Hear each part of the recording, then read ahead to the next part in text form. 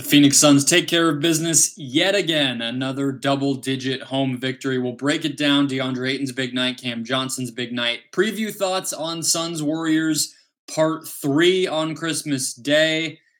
Let's get into it. Locked on Suns. Network, your team every day.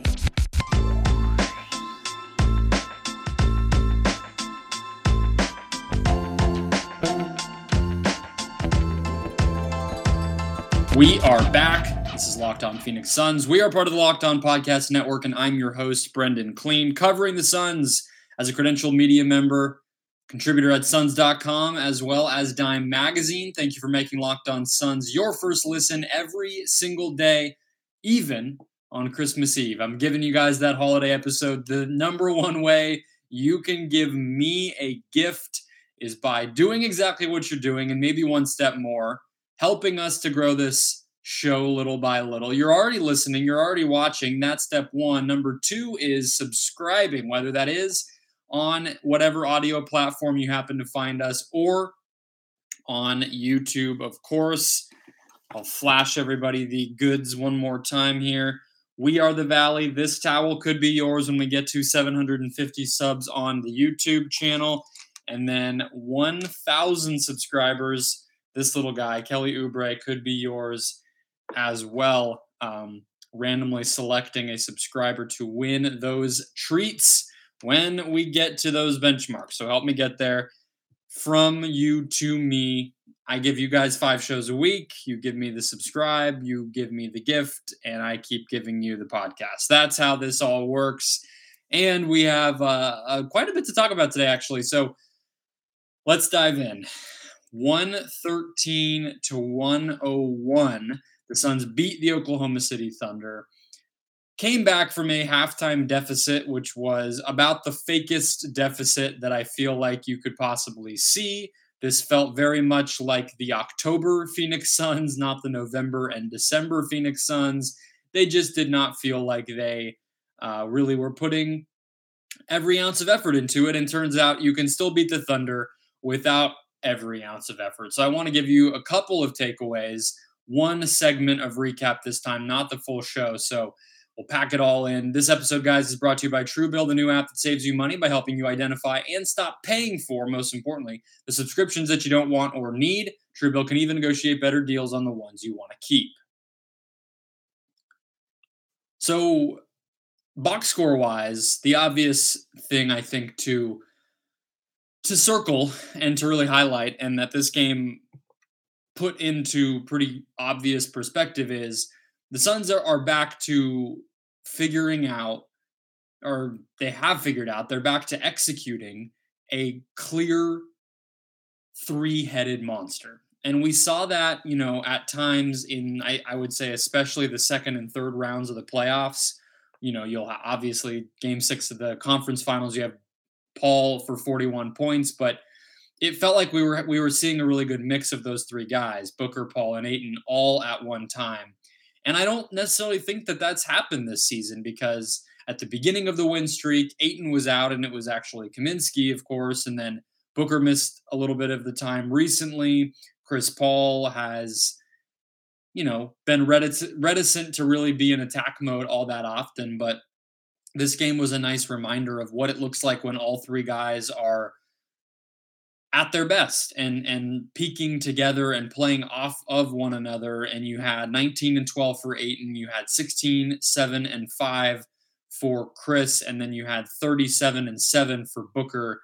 Those 14 assists between the starting backcourt compared to just 4 turnovers. So,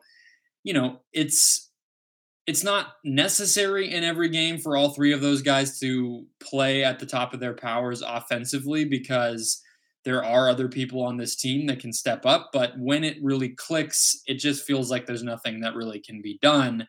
You're seeing, Booker off the ball. You're seeing Paul and Booker sharing the initiation. You're seeing Booker running a lot of pick and roll. You're seeing both of those guys feeding Ayton on lobs and post plays and everything else. You're obviously seeing the transition chemistry that this team continues to have. And when all 3 of those guys are going, it's just a sight to behold. The other obvious thing here is Cameron Johnson. And I wanted to talk about him a little while ago, but then I realized I don't know if I have anything new to say. And I don't know if I have anything new to say today, but I think what's obvious is this was an incredible game for him. 21 points, 9 rebounds, 3 assists. He also did not miss a single shot from the field, although he did kick himself post game for the missed free throw. I think that's a humble brag. I think that Cam Johnson was humble bragging there. To be completely honest with you, we talked about him not missing a shot in one of the questions that the media asked. He said, "Oh, I missed a free throw." It's like, okay, dude, we get it. You had a 99.9% game.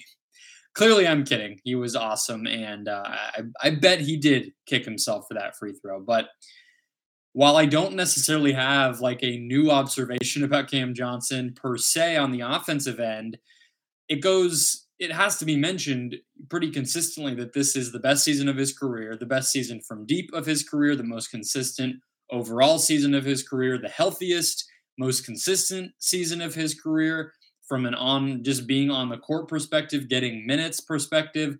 And it's obviously showing up. I mean, there have been games when he's closed for Monty Williams. In that Portland overtime game last week, he closed with the Suns last 5. He is a 2 sometimes, a 3 sometimes, a 4 sometimes. He is a ultimate green light, and he has the confidence. Those 3 assists, I think, are pretty cool to see as well, because he has grown as just a more well-rounded and aware and smarter offensive player. I'm not going to try to say that he has become an elite passer by any means, but I do think he has at least become more cerebral out there and understands kind of where people are going to be and how to keep the ball moving. And some nights that's going to materialize in assists. The one way where I do think he actually has improved that we saw a little bit tonight is that sorry, my microphone is like freaking out and I'm not going to be able to use this audio file. I'm going to have to use it from the video. Look at that. You guys are hearing the production in real time. But the Cameron Johnson observation that I think did show up tonight is his on-ball defense. It feels like the Suns are really willing and interested in exploring what he could be as an on-ball defender. And we saw him defending Shai Gilgeous-Alexander at times tonight. We saw him guarding all over. The Suns switch a ton, but I guess the point being, they're not afraid to end up in that matchup. They're not in scramble emergency mode if they see that Johnson is out there on the perimeter having to defend his man. That doesn't scare this team. And so it's interesting to see. I think that's been one of the bigger changes about how he's being utilized by the coaching staff this year and sort of a growth area for his game. And it's going to make him more of a two-way player. It's going to make him more indispensable for this team. And I mean, the reality is there's not a lot of teams around the NBA who can say that they have 3 starting caliber, like above average starter level players on the wing on their roster. It's just not common, and it's part of what sets this Suns team apart. And Johnson continuing to get better will be a big part of that. One team, though, that can and has historically been very proud and utilizes to a great degree its starting wings and its depth at that position is the Golden State Warriors, the Suns' opponent on Christmas Day. So I want to give you some thoughts about maybe what to expect in that matchup. First, though, a quick word from Truebill. One more time from Truebill. And what they do is a pretty big deal. They stop greedy corporations from pocketing your money, from scamming you with free trials automatically renewing. So download Truebill, the new app that helps you identify and stop paying for subscriptions that you don't need, want, or simply forgot about. Truebill makes it incredibly simple to do this because companies like to not remind us that something is getting renewed. They like to do it, maybe let us know a couple months later. Maybe you just find out when the bill comes in. You don't actually realize it ever was happening in the first place. But Truebill, again, flips that on its head. Just link your accounts and Truebill will cancel the unwanted subscriptions in just one tap. Plus, your Truebill concierge is there when you need them to cancel the unwanted subscriptions so you don't have to. Keep an eye on what is coming in, how much it is, how often it's being used. Put your subscriptions in Truebill's hands by going to truebill.com/lockedonnba. Go right now, truebill.com/lockedonnba. Start canceling today at truebill.com/lockedonnba. Today's show also brought to you by Built Bar. This holiday season, pick the protein bar that tastes just like a candy bar, or maybe even better. That's Built Bar. Filled with so much holiday goodness, rich with decadent flavor, covered in chocolate, and amazingly low in the bad stuff, calories, sugar, carbs, and high in the good stuff. And that's obviously protein. You get the best of both worlds, delicious and healthy. Built Bar gives you the extra fuel.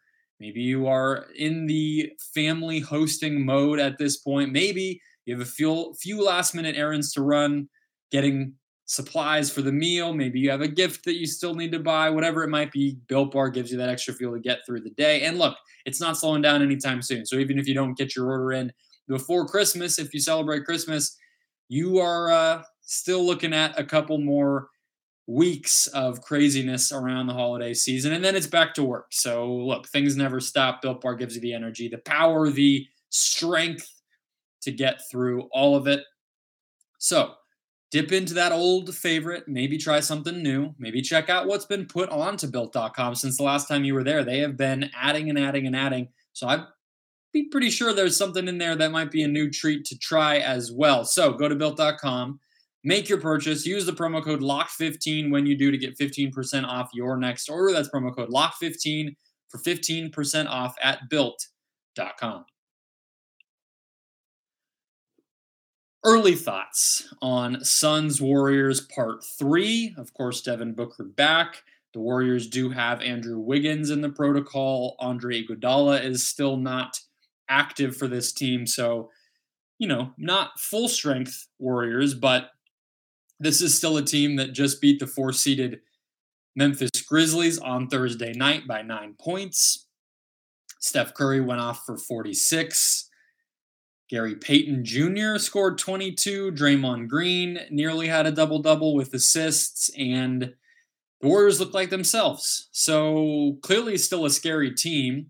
They had Otto Porter and Gary Payton Jr. in there starting with some of their absences. Jordan Poole, the other guy who is in the protocol. No Klay Thompson. He is not going to be returning in time for this game, despite all of us kind of quietly hoping for it, I think, for entertainment's sake. That's not happening. But I wanted to give you guys 3 things to keep an eye out for.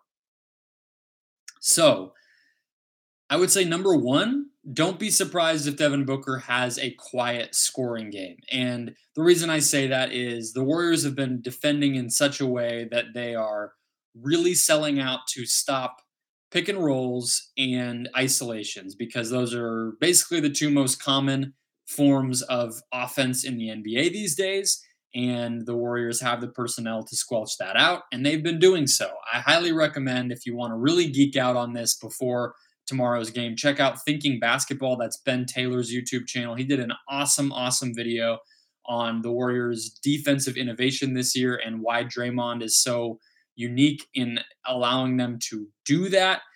But the basic idea is they overload the strong side and they mask how they defend. So you can imagine Devin Booker gets the ball maybe off of a screen, and he catches the ball on the right wing and he's kind of surveying the floor. Well, the way that the Warriors are going to have their guys positioned in a situation like that is, most likely, if they're playing small, Draymond Green will be over on the right block, right in the path of Booker heading toward the basket, basically ignoring his man.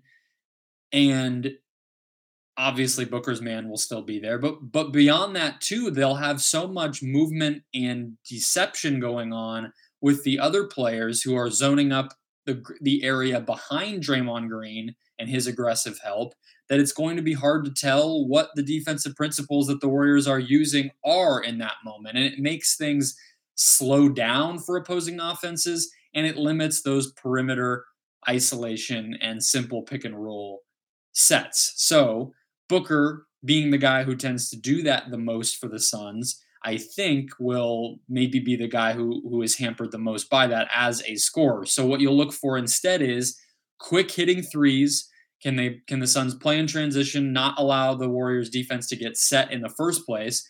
Can they, have that one pass away type of three-pointer so that they can just get that up and not really have that defensive innovation bother them?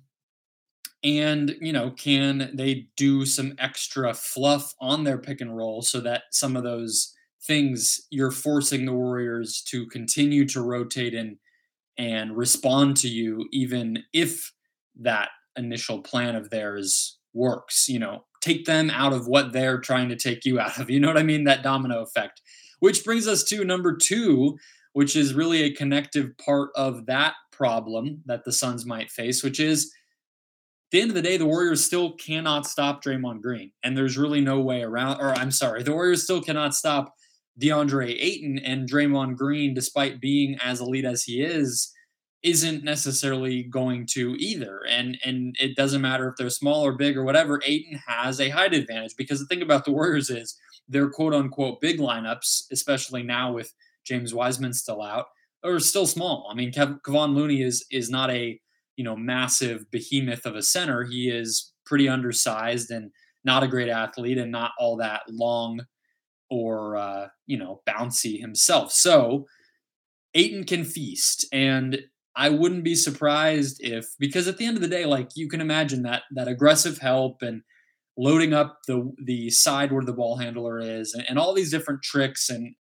are they in zone or not, and they're going to switch on and off the ball and always going to be communicating, and all the things that have always made Golden State's defense so scary when they are healthy. Size trumps all of that, like if a shot goes up, a contested shot by Booker or Paul or somebody else goes up and Ayton's by the basket, well, odds are he's going to have a pretty good shot to rebound that, more often than not. And we know the Suns are willing to let him do that, even if it sacrifices their transition defense a little bit, because I think they trust themselves to make shots consistently and the rest of their length to at least allow Ayton to get back into the play on defense. So we know he's going to attack the offensive glass. We know he has that height advantage. The other thing is, despite maybe what the Warriors do to squelch out pick and rolls and ISOs, like that lob is always going to be there, like even if there's a switch or there is extra help and some of these things that the Warriors like to do, if you have a guy who is 7 feet tall at the basket and, a straight path to toss him the ball, there's really no defense against that except for having an equally big player stand next to that guy and prevent the lob. And the Warriors just don't have that. So that type of thing, as simple as it sounds, should be there most of the night. And I think that's an area where Ayton will be important. Then obviously he's important on the defensive end as well. I mean, Curry having the multitude of looks to throw at Curry defensively is really important, as is protecting the rim and all of that. So, I think Ayton will be probably the most important player for the Suns in this game when you consider what he's going to be asked to do on both ends. I would say last but not least here, the third bullet point in this game that I'm going to, be keeping track of is probably, I'm thinking here, because I'm trying to think of what defensively the Suns, or what the Warriors will try to do to score a little bit more consistently than they did against the Suns defense last time around. And what I think you probably have to count on is the Warriors doing a better job getting the ball to the short rolling person more consistently. Because if you remember, the thing that I kept harping on in that first matchup was that Draymond, Juan Toscano Anderson, and Nikola, it's not his first name, Nemanja Bjelica, were all pretty bad. I mean, they turn the ball over a lot, which Toscano Anderson tends to do in general, but he was particularly bad in that game. And Bjelica was not himself, and Draymond was not himself. And so if all those three guys are able to make plays on the short roll, are able to distribute to the Warriors shooters, maybe out of the post in the different ways that they're utilized, then it can negate a little bit of what Bridges and Ayton are doing, because it's taking the play away from them, right? And so it puts pressure on Booker and Crowder to be there and help, and Paul to be there and help. And, the other thing is Bridges and Ayton are the two biggest guys, right? They're the two most space filling defenders that the Suns can throw. And so if those guys are, being taken out of the play because Steph is giving the ball up and, Draymond's now headed toward the basket with a 3-on-2 situation, then that starts to be a problem for obvious reasons. And it's particularly when the Suns know that they need to use Bridges to defend Curry. He's their best help defender, and so he is also out of the play, rather than some teams where it might be a point of attack guy, like Dylan Brooks on Memphis. That's who they just played. Well, if Dylan Brooks is guarding Steph and then Steph gives the ball up, well, you still have Jaren Jackson and Desmond Bane on the back end to help, and those guys are both pretty long and good and athletic themselves. So that's just a little bit of sort of the trickle down that I'm expecting heading into this game. Should be a fun one, presuming that everybody can stay healthy. I think we will see both teams at something close to full strength. And as long as the top, 2, 3, 4 players on both sides are healthy and excellent, I think that will make for entertaining basketball. I wanted to close out with a couple of thoughts on the ongoing back and forth around DeAndre Ayton because Vince Goodwill was out in Phoenix. He writes at Yahoo Sports, and he wrote a really, really good feature story on the Suns that I recommend for everybody. But the big takeaway for me in specific was the comments that Monty Williams made about Ayton and his extension. So I want to just sort of respond and react to that and, just sort of do a temperature check on where we are with that conversation. Before we get into that, though, a quick word from betonline.ag. BetOnline is the fastest and easiest way to make a bet on any sport through 2021 and beyond. BetOnline has you covered with more props, odds, and lines than anywhere else, as well as a new updated mobile website and desktop website. Again, your number one spot for all sports action, all holiday season and beyond. Here's how you're going to take advantage, not only of all that good stuff, but a special offer as well. You're going to head to betonline.ag on the web or their mobile app. You're going to make an account. And when you do, you're going to use the promo code Locked On when you make your first deposit to get a 50% welcome bonus. That's promo code Locked On when you make your first deposit to get a 50% welcome bonus straight to your account. From football, basketball, even boxing and UFC, all the way to your favorite Vegas casino games. Don't wait to take advantage of all the amazing offers available throughout the rest of the year and into 2022. BetOnline is the fastest and easiest way to bet on all of your favorite sports, so don't wait to take advantage of all the new amazing offers. BetOnline, where the game starts. Closing out the show with a few thoughts on Monty's perspective about DeAndre Ayton's extension. And I really thought it was one of the most candid quotes we've gotten from anybody about this situation. And maybe the, time heals all wounds type of situation is what's happening here. But at the end of the day, it's important. It's still important to do the temperature check here. And so I'm getting down to the part. All right. What Monty Williams said is that he felt bad, that he felt not only bad, but personally responsible for DeAndre Ayton not getting that extension that he didn't receive heading into the season. And, I think we have to keep things in mind. On the one hand, Monty is, very much a player first person, a culture first person. So he knows that what matters most is keeping the camaraderie and attitude and mood at the best place that it can be on this team. So whenever he's speaking, that's going to be in mind. I also think, not to be so like redundant and kind of like blunt about it, but at the same time, when you are a head coach in the NBA or in any sport, you are asked to talk so much about not only things that you maybe don't care about, have never thought about, but also things that you don't have new things to say about. So I think that could also be part of this is Monty trying to maybe over-explain a little bit. But here's what he said. I'll get to the point here. This is from Vincent Goodwill at Yahoo Sports again. Monty said he feels somewhat, quote, somewhat responsible unquote, for Ayton not getting his deal done, even though he's not part of the negotiations between Ayton and the front office and team ownership.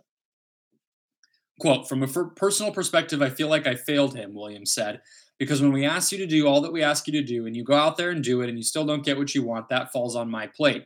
Let's be real. Coaches survive in this league by winning. That's a fact. And so when those guys did what they did for the team, they elevated me, which is what I didn't deserve.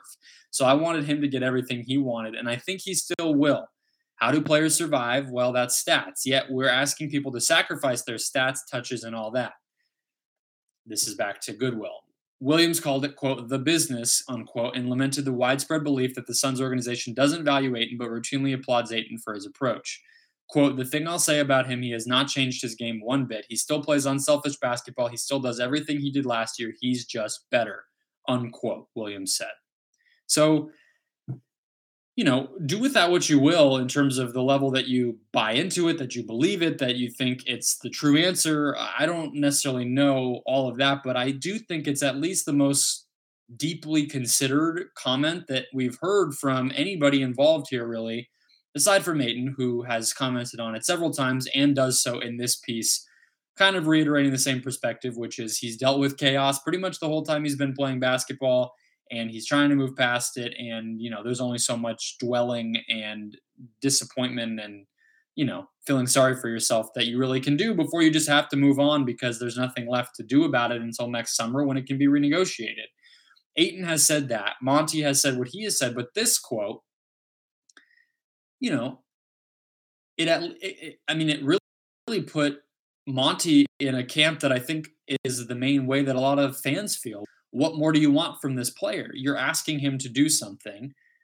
You can only judge a player on the level of productivity and execution that they're given the space to do. You can't measure what a player doesn't do or what he could do, because, well, if he does what he's supposed to do, then that's the end of the conversation. And so basically Monty is siding with those people here by kind of agreeing, like, what it took for this team to win was for Ayton to do that. We got incredibly close to the goal of winning a championship, and he's not rewarded for that. And I think that's always been the case on Ayton's side. And I think it will continue to be that case, especially, as Monty said, as Ayton does it better. I mean, executes that role at a higher level and expands that role. We've seen both of those things happening this season. So, you know,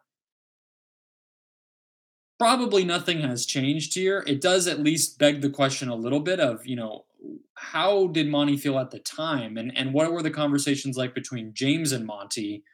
Was it just, this isn't the right time? Was it, let's see what he can do? Was it, or is the front office still under the impression that Ayton will never get that deal? Maybe that's a possibility. I mean, it's certainly a possibility. Whereas Monty thinks that Ayton's continuing to get better and deserves that. I'm not trying to craft something up that's not there, but I think that's interesting. And the fact that there are so many different people involved here is interesting. I mean, we heard Chris Paul saying you're going to get your bag, and then of course that didn't happen. So we know Chris Paul is probably a little bit surprised here. It wouldn't surprise me if others were as well. Lastly, I think it's interesting, to note that Monty said, I think he still will get what he deserves. And that makes me, again, feel like Monty believes in Ayton, values him really highly, and leans toward the side of paying Ayton. I mean, that's really what it's kind of like. Monty's wading into our great Twitter arguments here every few weeks about DeAndre. Like he's sort of casting his lot here in that argument, and it's clear where he comes down. And it's interesting to see all those thoughts put into one place. Monty hasn't really touched on it on a deeper level like that, at least in a while, but I don't really think he ever did. So I recommend the piece. I recommend Vince actually flew out here, spent like a week in Phoenix, went to, I believe, 2 or 3 home games. He really did the work. He really got to feel what it's like to follow this team day in and day out for a while. And so I recommend it. He put a lot of work into it. And I was watching him do it in real time, so I can vouch for the fact that he did a good job. And the piece has a lot in it. It's, pretty long and extensive and thorough. So go check that out. Those are just my initial highlights and takeaways from it. But that's it, guys. Another week in the books here on Locked On Suns. Thanks for making Locked On Suns your first listen every day. We'll be back Can't decide. I might do a sort of emergency Saturday episode. We'll see. We'll see what happens in the Warriors game and whether it's a game worthwhile. We'll see when it happens, if it happens. Everything is so tangled that I don't want to commit. But you will hear from me not too shortly. And until then, enjoy your families, enjoy the holidays, enjoy what you're able to do, and don't fret too much about what you're not able to do. It's just one of those times to sit back and be appreciative. I think we all have dealt with another crappy and crazy year, and it's nice to just relax for those who are able. So I will be doing a little bit of that myself, and I will talk to you guys on the other side.